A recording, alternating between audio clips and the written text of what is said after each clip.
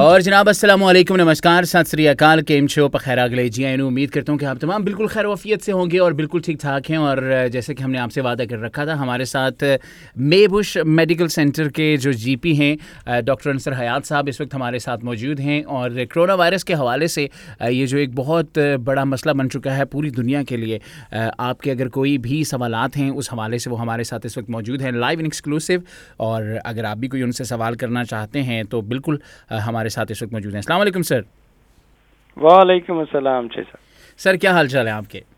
अल्हम्दुलिल्लाह खैरियत से, आप सुनाएं ठीक हैं? सर बहुत शुक्रिया आपने वक्त दिया हमें। और पिछले हफ्ते से लेके इस हफ्ते तक जो यूके में जो डेथ टॉल है, अभी जो लेटेस्ट न्यूज़ आई है उसके मुताबिक 300 से ज़्यादा जो अमवात हैं वो हो चुकी हैं। आपके पास कोई इस कोरोना वायरस के हवाले से कोई चेंज ऑफ सिम्टम्स के हवाले से थोड़ी सी अगर आप हमें कुछ मज़ीद डिटेल्स बताएं और फिर हम सवालात का सिलसिला भी शुरू करेंगे। तो ये जो पिछले मंडे हमारी आपसे बात हुई थी, उसके बाद आज एक पूरा हफ्ता गुजर चुका है। इस हफ्ते में बहुत सी अमवात जो है वो बरतानिया में बहुत ज़्यादा हुई हैं। इस हवाले से अगर आप कोई हमारे सुनने वालों को थोड़ी सी आगाही देना चाहें, क्योंकि हुकूमत की जानिब से भी बार बार यही कहा जा रहा है कि आप प्लीज़ घर पे बैठें, लेकिन हमारे कम्युनिटी हो जाए या ब्रिटिश कम्युनिटी इन जनरल हो जाए, वो मेरा ख्याल है कि इन हदायत को कोई इस तरह अमल नहीं कर रहे जिस तरह उन्हें अमल करना चाहिए। और बहुत से लोग जो है सूरज को देख के जब सूरज चमकता है तो बाहर निकल आते हैं। तो थोड़ा सा प्लीज़ हमें बताइए कितना ज़रूरी है हुकूमती हदायत पे अमल करना? जी बहुत ज़रूरी है। एक तो ये है कि this is a novel virus, जिसको हम कहते हैं कि नया वायरस है। ये पहले अनफॉर्चुनेटली ह्यूमन बीइंग्स में ये नहीं आया, पहले एनिमल में होता था, तो इसलिए इसका पैटर्न बड़ा अनप्रेडिक्टेबल है। ये मुख्तलिफ जो है ना लोगों को मुख्तलिफ तरह से इफ़ेक्ट कर रहा है। पहले तो कुछ टिपिकल सिम्टम्स थे कि आपको बुखार होगा, हेडेक है, बॉडी एक है, शॉर्टनेस ऑफ ब्रेथ है, कफ है, और फिर आप जो है ना उसके बाद अनवेल होंगे। लेकिन अनफॉर्चुनेटली कोई केसेस जो है ना वो बड़े क्विकली वेल हो गए हैं। तो उस वजह से थोड़ा मुझे लगता है हमें वो सीरियसली इसको लेना चाहिए। और इसकी कोई खास अभी फ़िलहाल ट्रीटमेंट भी नहीं है। आपको ये भी पता है कि मार्केट में कोई कंफर्म ट्रीटमेंट नहीं है। जो ट्रीटमेंट्स हैं वो अभी ट्रायल बेसिस पे हैं। तो इसलिए प्रिवेंशन बहुत ज़रूरी है। जो गवर्नमेंट का और हेल्थ प्रोफेशनल्स का जो एम्फेसिस है वो इसी बात पे है कि इसको प्रिवेंट किया जाए और डिले किया जाए, ताकि बहुत ज़्यादा लोग at the same time unwell ना हों, so that the services don't get overwhelmed और उनको ट्रीट कर सकें। सही सर, यहाँ पे कुछ सवालात जो पिछली बार भी हमने किए थे, लेकिन शायद हमारे सुनने वाले फिर उन्हीं सवालात को दोहराना चाहते हैं। तो सर वो सवाल था कि जिन लोगों को तिब्बी इमदाद की ज़रूरत है तो वो पूछ रहे हैं कि हमें टेलीफोन पे वो तिब्बी इमदाद कैसे मिल सकती है अगर डॉक्टर हमारा चेकअप नहीं करेगा। क्योंकि हमारे यहाँ अमूमी तौर पर तासुर ये है कि जब तक आप डॉक्टर को दिखाते नहीं हैं तब तक आपको आराम नहीं आता। अगर डॉक्टर को वो दिखाते नहीं हैं, टेलीफोन पर आप उनको क्योर कैसे कर पाएंगे, ये सवाल है हमारे पास। ये वैसे बड़ा गुड क्वेश्चन है, क्योंकि आई कैन अंडरस्टैंड लोगों में ये बड़ी एंग्जाइटी हो सकती है कि अगर उनको डॉक्टर को देखेंगे नहीं। लेकिन डॉक्टर चूँकि हम एक्सपीरियंस लोग हैं, हम बहुत सारे जो है ना चीज़ों को डिसाइड कर लेते हैं या असेस कर लेते हैं बेस्ड अपॉन देयर स्टोरी और हिस्ट्री। उसको कहते हैं हिस्ट्री टेकिंग। कि जब भी मैं किसी बंदे से मैं बात करूंगा, जो मुझे फर्स्ट सिम्टम बताएंगे या 2-4 बताएंगे, मैं उसके ऊपर 4-5 मजीद क्वेश्चन करके मुझे ऑलमोस्ट अंदाजा हो जाता है कि what's wrong with the patient.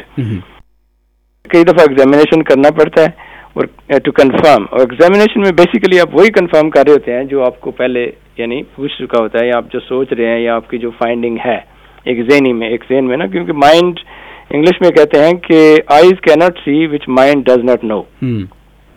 कि अगर आपके सामने एक्सरे रख दें और मेरे सामने एक्सरे रख दें और एक रेडियोलॉजिस्ट के सामने एक्सरे रख दें, तो हम तीनों को उसमें से डिफरेंट चीज़ें नजर आएंगी। हो सकता है आपको उसमें से कुछ भी ना पता चले उसमें क्या है, क्योंकि आपका माइंड नहीं ना उसको समझ रहा। और मुझे कुछ चीज़ें पता चल जाएंगी, लेकिन जो एक्सरे स्पेशलिस्ट है उसको उसमें से और भी चीज़ें पता चल जाएंगी जो मुझे देखने से पता नहीं चली हैं।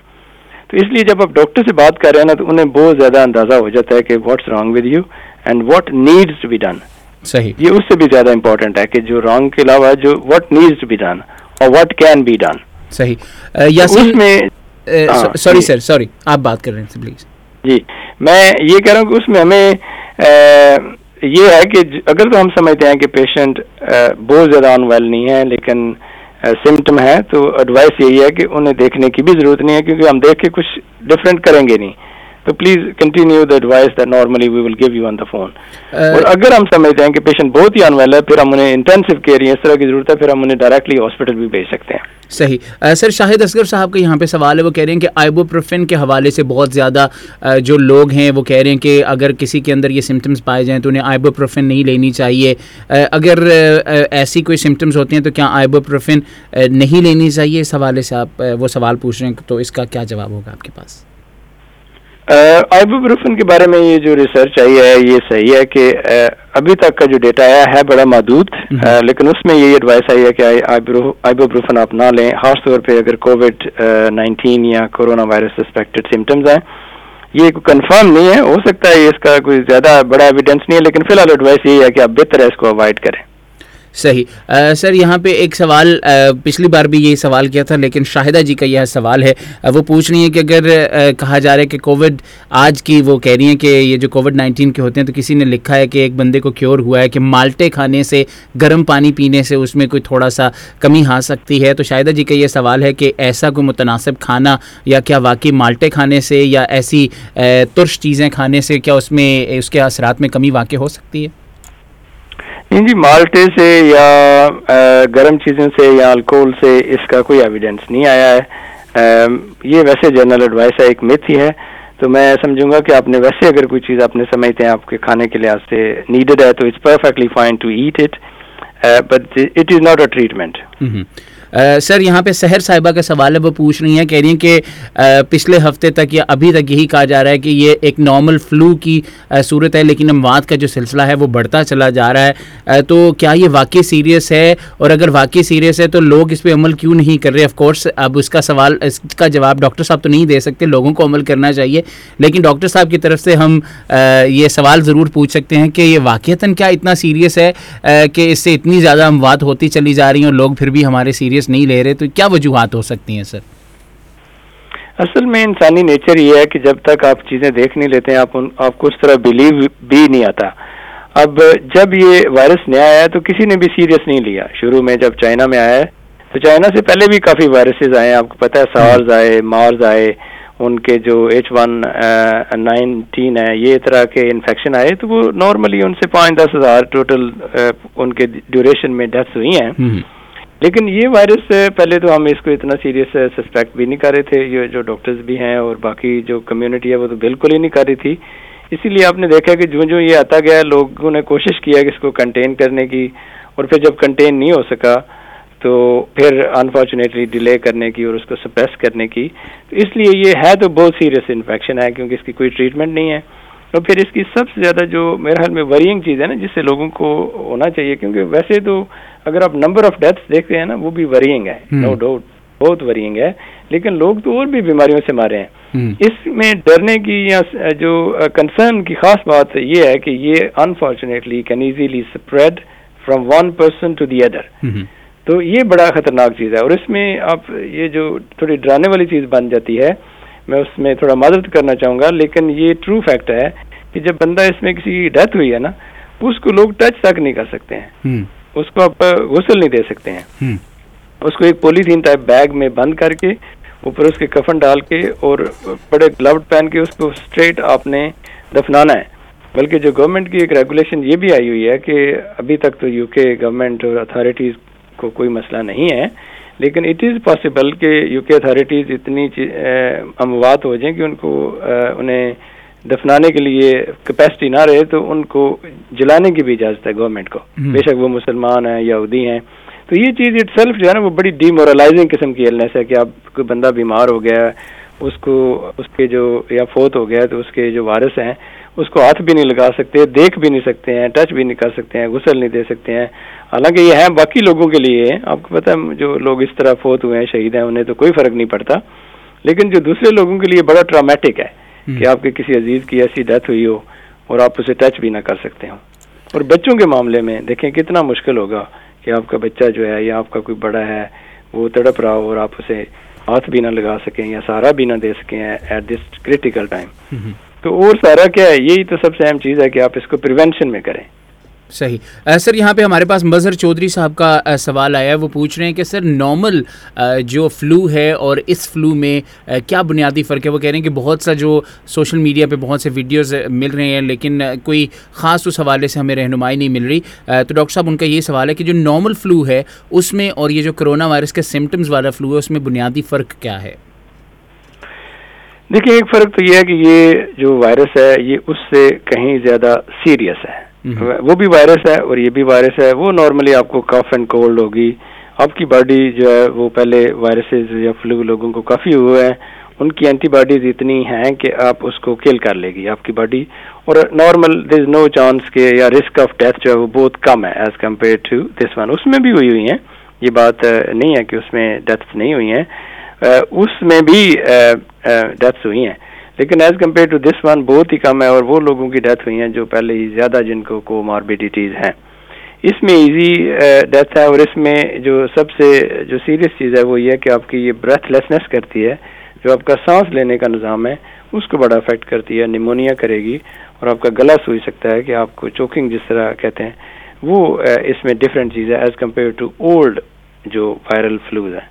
صحیح سر, اظہر صاحب کا سوال ہے. وہ کہہ رہے ہیں کہ امیون سسٹم کے حوالے سے بہت زیادہ سوالات آ رہے ہیں. امیون سسٹم کے اگر کسی کو یہ وائرس ہو جاتا ہے یا فلو ہو جاتا ہے اور اس سے وہ ریکور کر دیتے ہیں تو پھر اس سے ان کے لیے دوبارہ یہ اتنا زیادہ فیٹل نہیں ہے, ان کو زیادہ اتنا خطرہ نہیں ہے. سر امیون سسٹم کو وہ پوچھ رہے ہیں, ان کا سوال ہے کہ امیون سسٹم ہے کیا, کیونکہ ہماری جو کمیونٹی ہے وہ شاید امیون سسٹم کو نہیں سمجھ پا رہی. تو ہماری اپنی زبان میں اگر آپ تھوڑا سا بتا دیں. اظہر صاحب کا یہ سوال ہے کہ امیون کیا ہے, کیسے ہوتا ہے, یہ کیا ہوگا؟ امیون سسٹم یہ ہوتا ہے جس کو اردو میں کہہ سکتے ہیں آپ کا جو مدافعتی نظام ہے, کہ آپ کا جو دفاع ہے قدرتی, جو آپ کے کہتے ہیں کہ بندے کی ایک صحت ہوتی ہے نا, وہ یہ چیز ہے کہ کوئی لوگ ہیں وہ نیچرلی اللہ تعالیٰ نے انہیں ایسے جین دیے ہوئے ہیں جو آپ کو اپنے پیرنٹ سے کہہ لیں ٹرانسفر ہوئے ہیں, یا آپ کے بائی برتھ ایک ایسی چیز ہے کہ اگر آپ بھی اسی طرح کے ہی کھانا کھاتے ہیں اور اتنے ہی موٹے ہیں تو ہو سکتا ہے آپ کو ڈائبٹیز یا اس طرح کی چیزیں نہ لگی ہوں. اور ایک اور بندہ ہے اگر وہ تھوڑا سا اوور ویٹ ہے اور اس کے کھانے میں زیادہ یہ چیزیں تو انہیں ایزیلی لگ جائے گا, کیونکہ ان کا جو نیچرل دفاع کا نظام ہے یا ان کا جو امیون سسٹم ہے جو انہیں انہیریٹنس میں ملا ہے, جیسے خاندان میں کوئی چیزیں ہوتی ہیں یا بچپن میں آپ کے جو صحت ہے وہ اچھی رہی ہے, تو اس وجہ سے آپ کی نیچرل پروٹیکشن اور ability to fight these common infections یا ادر النیسز زیادہ ہے. تو یہ کوئی ایکوائر کرنا بڑا مشکل ہے کہ میں کہوں کہ میں کوئی چیز ایسی کھاؤں یا میں دوائی لوں جس سے ایک دم سے میرا امیون سسٹم اوپر چلا جائے گا. لیکن یہ نیچرل ایک چیز ہے, آپ کے کہہ لیں کہ جو انسانی جسم میں کئی چیزوں کے مدافعتی نظام زیادہ ہے. صحیح سر, حمزہ کا یہاں پہ سوال ہے. حمزہ کہتے ہیں کہ میری عمر 40 سال ہے, مجھے ہائی بلڈ پریشر ہے, لیکن جو حکومت کی طرف سے یہ جو ہائی رسک والے لوگ آئے ہیں اس میں ہائی بلڈ پریشر کے لوگوں کا ذکر نہیں ہے, لیکن جو پہلی لسٹ جاری کی گئی تھی اس کے مطابق ہائی بلڈ پریشر کے لوگ جو ہیں وہ بھی اس حوالے سے ہائی رسک میں ہیں. تو سر اس میں کتنی صداقت ہے کہ جو ہائی بلڈ پریشر والے لوگ ہیں وہ بھی ہائی رسک میں ہیں کرونا وائرس کو لے کے؟ یہ تھوڑی ہائی رسک ہے, یہ بھی صحیح. کوئی بھی جو کنڈیشن ہے نا, خاص طور پہ یہ جو آپ کے ہارٹ کو یا لنگس کو افیکٹ کر سکتی ہیں, وہ آپ کو تھوڑا سا ہائی رسک میں لے جائے گی. تو یہ ہائی بلڈ پریشر اگر ہے اور کوئی چیز نہیں ہے, یعنی آپ کو پہلے کوئی ہسٹری آف ہارٹ اٹیک نہیں ہے یا شوگر نہیں ہے یا کوئی دمہ یا اس طرح کی پرابلم نہیں ہے, تو آپ سمجھ لیں کہ جیسے کوئی 1% آپ کہہ لیں ہائی رسک ہو جائیں گے. یہ میں ایک ایگزامپل ہی دے رہا ہوں. اور اگر آپ کو کوئی اور بھی کنڈیشن ہے تو آپ تھوڑے سے اور زیادہ ہائی رسک ہو جائیں گے, لیکن بہت زیادہ یہ ہائی رسک نہیں ہے آن اٹس اون. صحیح سر, یہاں پہ ایک نمبر اینڈنگ 725 ہے, ان کی طرف سے سوال ہے. وہ کہہ رہی ہیں کہ یہ جو گورنمنٹ کی جانب سے لسٹ جاری کی گئی اس میں جو حاملہ خواتین ہیں, یہ جو پریگننٹ خواتین ہیں, اس کے حوالے سے بھی بتایا گیا ہے کہ وہ بھی ہائی رسک میں ہیں, لیکن ساتھ میں انہوں نے ایک کنڈیشن بتائی کہ اگر وہ ہارٹ کی پیشنٹ ہیں تو کیا جو نارمل حاملہ خواتین ہیں جو صحت مند ہیں, کیا وہ بھی ہائی رسک کیٹیگری میں آتی ہیں یا صرف وہی خواتین ہائی رسک کیٹیگری میں ہیں جو حاملہ ہیں اور جن کے ساتھ کوئی کنڈیشن ہے؟ دونوں ہائی رسک میں آتی ہیں. ایک تو یہ ہے, ہاں اگر کسی کے کوئی پریگننسی کے ساتھ ساتھ کوئی آلریڈی پری ایگزسٹنگ کنڈیشن ہے جیسے ہارٹ ہے یا ڈائبٹیز ہے یا اس طرح کی کوئی بھی پرابلم ہے, تو انفارچونیٹلی اس سے تھوڑا سا زیادہ ہائی رسک ہو جائے گا. لیکن یہ دونوں ویسے ہائی رسک میں ہیں کیونکہ بیبی بھی ہے اور مام بھی ہے, تو اس لیے دو کہہ لیں آپ بندوں کی ایک طرح کی رسک ہوتی ہے. تو اس میں دی ایڈوائس کہ ان کو اپنے آپ کو آئسولیٹ کرنا چاہیے اور انہیں زیادہ احتیاط کرنے کی ضرورت ہے. صحیح سر. یہاں پہ ایک سوال ہے نمبر اینڈنگ 81.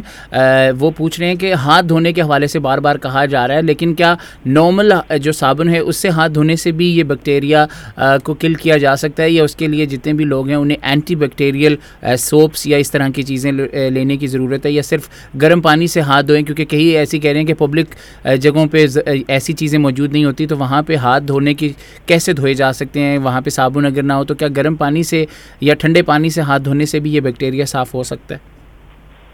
جی بہت اچھا سوال ہے یہ. ایک تو یہ کہ اس میں سب سے امپورٹنٹ فیکٹر جو ہے وہ پانی ہے اور اس کے بعد سوپ ہے. جو اینٹی بیکٹیریل سوپ ہے اس کا کوئی ایویڈنس نہیں ہے بلکہ وہ تو ضروری کرنا ہی نہیں چاہیے کیونکہ اس سے ویسے ہی خواہ آرٹیفیشیل شارٹیج ہو رہی ہے. جو نارمل سوپ ہے وہ بڑا اچھا یعنی کہہ لیں کہ کلینزر ہے, وہ آپ کے ہاتھ اچھی طرح سے کلین کرتا ہے. اگر بہت زیادہ گندے نہیں ہیں تو نارمل واٹر بھی ٹھیک ہے, لیکن جو پانی ہے نا یہ سب سے امپورٹنٹ چیز پانی ہے جو آپ کے واش اوے کرے گا آپ کے ہینڈز کو. تو normal soap is perfectly fine. صحیح. سر یہاں پہ ایک اور سوال ہے, ایک اور حمزہ ہیں ان کی طرف سے سوال ہے. وہ کہہ رہے ہیں کہ میں ڈائبیٹک ہوں, میں گولیاں کھا رہا ہوں, میٹفورمن انہوں نے ذکر کیا ہے. وہ کہہ رہے ہیں تو کیا میں بھی ہائی رسک میں آتا ہوں؟ وہی سوال ہے جو آپ نے کہا کہ جتنی بھی کنڈیشنز ہیں وہ آتی ہیں, لیکن وہ کہتے ہیں کہ ساتھ میں مجھے تھوڑا سا ان کا میسج کوئی اتنا مجھے سمجھ نہیں آ رہا. میرا خیال ہے کہ ان کی کوئی اور بھی ساتھ میں پرابلم ہے, وہ شاید لکھ نہیں پائے. تو وہ کہہ رہے ہیں کہ کیا میں بھی ہائی رسک میں آتا ہوں کیونکہ مجھے ابھی تک ایسا کوئی لیٹر موصول نہیں ہوا, اور جن لوگوں کو ابھی تک لیٹر موصول نہیں ہوا وہ اس حوالے سے تھوڑے سے پریشان بھی ہیں. تو ذرا تھوڑی سی رہنمائی فرما دیں سر. جی diabetes unfortunately is one of those condition جس میں آپ تھوڑے سے ہائی رسک پہ بنیں گے کہ آپ کا امیون سسٹم کہہ لیں کہ اس طرح سے نہیں ہوتا کئی دفعہ. تو اگر یہ 40 ایج ہے تو آپ کہہ لیں کہ یہ ان کے لیے ریلیٹیولی ایک پروٹیکٹیو فیکٹر ہے. لیکن جو میڈیسن ہے نا وہ اگر میٹفارمن پہ ہیں تو گڈ میڈیسن ہے اس کا. آئی ڈونٹ تھنک کہ انہیں زیادہ وری کرنا چاہیے ارلی ہے, لیکن it puts you slightly at a higher risk. صحیح. سر یہاں پہ کچھ ایسے سوالات آ رہے ہیں جو کہ میرا خیال ہے کہ آپ کے شعبے سے تعلق نہیں ہے, تھوڑی سی کامن سینس کی ضرورت ہے, لیکن میں پھر بھی آپ سے وہ سوال پوچھ لیتا ہوں. خوشبو صاحبہ کا یہاں پہ سوال ہے, وہ پوچھ رہی ہیں کہ حکومت کی جانب سے کہا جا رہا ہے کہ آپ واک کے لیے جا سکتے ہیں, تو کیا واک کے لیے جاتے ہیں اگر, اور وہاں پہ ہمارے کچھ لوگوں کے ساتھ انٹریکشن ہوتا ہے, ہم ہاتھ نہیں ملاتے, ملتے جلتے نہیں ہیں, تو پھر بھی ہم تک اس وائرس کو پہنچنے کے کتنے چانسز ہیں؟ دیکھیں کراؤڈڈ میں تو ایک تو یہ گورنمنٹ نے کہا ہے واک بھی ادھر جائیں جہاں بہت زیادہ لوگ نہیں ہیں, جیسے آپ فیلڈ میں نکل جاتے ہیں یا اکیلے ہیں. کوئی بھی 2 سے زیادہ بندے آپ نے اکٹھے نہیں ہونا, اور اگر کسی بندے سے ملنا ہے تو 2 میٹر ڈسٹینس اوے رکھنا ہے, اور کوشش کریں کہ 15 منٹ سے زیادہ ایک انٹریکشن آپ کا نہیں ہونا چاہیے. صحیح. ڈاکٹر صاحب بہت شکریہ آپ کا, اور کیونکہ ہمارے پاس سوالات تو بہت ہیں لیکن ہم نے آپ سے 20 منٹ کا وقت لیا تھا, تو 20 منٹ تقریباً ہو چکے ہیں. جانے سے پہلے آپ ہماری جتنی بھی کمیونٹی ہے اس کو کوئی میسج دینا چاہیں, کیونکہ آپ ویک فیلڈ میں ہوتے ہیں, ویک فیلڈ کی سرجری ہے آپ کی, اور وہاں پہ بھی آپ کے جتنے بھی پیشنٹس ہیں شاید وہ بھی اس وقت آپ کا یہ پروگرام سن رہے ہو, جو کہ آپ کو ایکسیس شاید اس طریقے سے نہ کر پا رہے ہوں اور بہت زیادہ وریڈ ہوں کہ شاید اگر ڈاکٹر صاحب سے ملاقات نہیں ہو رہی تو بہت خطرے کی بات ہے. تو جتنی بھی ان جنرل کمیونٹی ہے جو اس وقت آپ کو سن رہی ہے برطانیہ میں, اور جو ڈاکٹرز سے صرف فون پہ ابھی انٹریکٹ کر سکتے ہیں یا آن لائن انٹریکٹ کر سکتے ہیں, ان کو آپ کرونا وائرس کے حوالے سے کیا میسج دینا چاہیں گے؟ ایک تو میں یہ ری ایشور کرنا چاہوں گا کہ جو آن لائن کمیونیکیشن اور ٹیلی فون کنسلٹیشن ہوئی ہے اٹ از کوائٹ سیٹسفیکٹری, اس میں کوئی بڑا ہیلتھ کا رسک نہیں ہے, تو اس وجہ سے تھوڑے نہ پریشان ہوں. دوسرا یہ ہے کہ جو گورنمنٹ یا health authorities please every day advice change ہوتی رہتی ہے, اس کو لسن کریں اور فالو کریں. یہ مشکل وقت ہے کیونکہ کوئی ایسی چیزیں ہیں جس کو ہمیں ابھی تک کلیئر نہیں ہے کہ یہ 2 مہینے لیتی ہیں, 3 مہینے لیتی ہے, 2 سال تک بھی جا سکتا ہے جو وائرل ہے, پھر واپس بھی آ سکتا ہے. یہ ایسے تھیریز ہیں جس پہ بھی خود سائنٹسٹ اور ڈاکٹرز بھی ورک کر رہے ہیں. تو اس لیے اگر جب تک ہم اسے سیریس نہیں لیں گے, اسے کنٹرول نہیں کریں گے, تو اموات انفارچونیٹلی اتنی ہو سکتی ہیں کہ جس میں سوسائٹی میں آپ کہہ لیں کہ بڑی پریشانی اور بڑے اپنے لوڈ ون کو لوز کرنا سب سے بڑی پریشانی تو یہی ہو سکتی ہے. اور باقی اکنامک امپیکٹس ہیں وہ کتنے زیادہ ہو سکتے ہیں. کہ اگر ہم ہسٹری کو دیکھیں کہ جو اسپینش فلو ہے اس میں 5 لاکھ ڈیتھس ہوئی ہیں, 5 کروڑ سوری, تو یہ نمبر تو ہم سوچ ہی نہیں سکتے ہیں. ابھی تو ہم ہزاروں میں ہیں, اگر لاکھوں میں اللہ نہ کرے لوگ مرنا شروع ہو جائیں اور ہم کچھ کر نہ سکیں تو آپ سمجھ سکتے ہیں یہ کمیونٹی کے لیے کتنا خوف زدہ یہ چیز ہو سکتی ہے اس پہ پھر مینٹل ہیلتھ کے اثرات ہیں, اس کے فزیکل اثرات ہیں, ہماری فیملیز کے ہیں, سوسائٹی کے ہیں, اکانومی کے ہیں. تو اس لیے کوشش کریں کہ جو ایڈوائس ہے پلیز اس کو فالو کریں. سر جانے سے پہلے میرا ایک سوال ہے, پلیز بہت سے لوگوں کو شاید یہ ری ایشورنس بھی چاہیے, کیونکہ بار بار گورنمنٹ کی جانب سے یہ بھی کہا جا رہا ہے کہ این ایچ ایس پہ زیادہ پریشر نہیں ڈالنا چاہیے. اس کی وجہ یہ ہے کہ اگر خدا نخواستہ زیادہ لوگ جو ہیں وہ بیمار ہو جاتے ہیں تو اس سے این ایچ ایس پہ آف کورس پریشر پڑے گا, لیکن این ایچ ایس جو ہے وہ اکوپڈ ہے خدا نخواستہ کسی بھی میجر آؤٹ بریک کی صورت میں بھی. تو یہ بھی تھوڑی سی ری ایشورنس اگر آپ ہمارے سننے والوں کو کروائیں, کیونکہ بہت سے لوگ جو ہیں وہ شاید اس وجہ سے بھی پریشان ہے کہ خدا نخواستہ اگر ایسا کوئی میجر آؤٹ بریک ہو جاتا ہے تو وہ اکوپڈ نہیں ہے اس طریقے سے جس طرح کے اکوپڈ ہونا چاہیے. تو یہ بھی اگر ری ایشورنس آپ ہمارے سننے والوں کو دینا چاہیں کہ of course N H S یہاں پہ موجود ہے اور وہ لوگوں کو کہہ رہا ہے کہ اس سے جتنا بھی بچا جائے اتنا کم ہے, اتنا اچھا ہے, لیکن پھر بھی حکومتی اعتبار سے ہمارا جو این ایچ ایس ہے وہ اتنا زیادہ اکوپڈ ہے کہ وہ تمام لوگوں کو طبی امداد جو ہے وہ پرووائڈ کر سکتا ہے. جی این ایچ ایس الحمدللہ از اکوپڈ ہے, اس میں اتنا کوئی ایشو نہیں ہے, بلکہ این ایچ ایس نے پرائیویٹ جو ہماری فیسلٹیز ہیں ان کے ساتھ بھی کانٹریکٹ کیا ہے. تو این ایچ ایس اپنی طرف سے پوری جو ہے نا وہ میڈیسن اور باقی چیزوں کے لحاظ سے انہوں نے ساری اسی لیے روٹین اور الیکٹیو سروسز سسپینڈ کی ہیں کہ وہ صرف ارجنٹ اور ایمرجنسی کیئر پہ فوکس کر رہے ہیں. تو اس میں پہلے ہی ہم الحمدللہ بہت بہتر ہیں as compared to rest of the world. Thank you sir. انشاءاللہ آپ سے اگلے ہفتے دوبارہ ملاقات ہوگی اور لوگوں کے جو سوالات ہیں کرونا وائرس کے حوالے سے ان کے لیے آپ کو دوبارہ ہم ایک بار پھر سے آن لائن لیں گے. بہت بہت شکریہ آپ کے وقت کے لیے. تھینک یو جی, خدا حافظ. تھینک یو سر, اللہ حافظ. اور ہمارے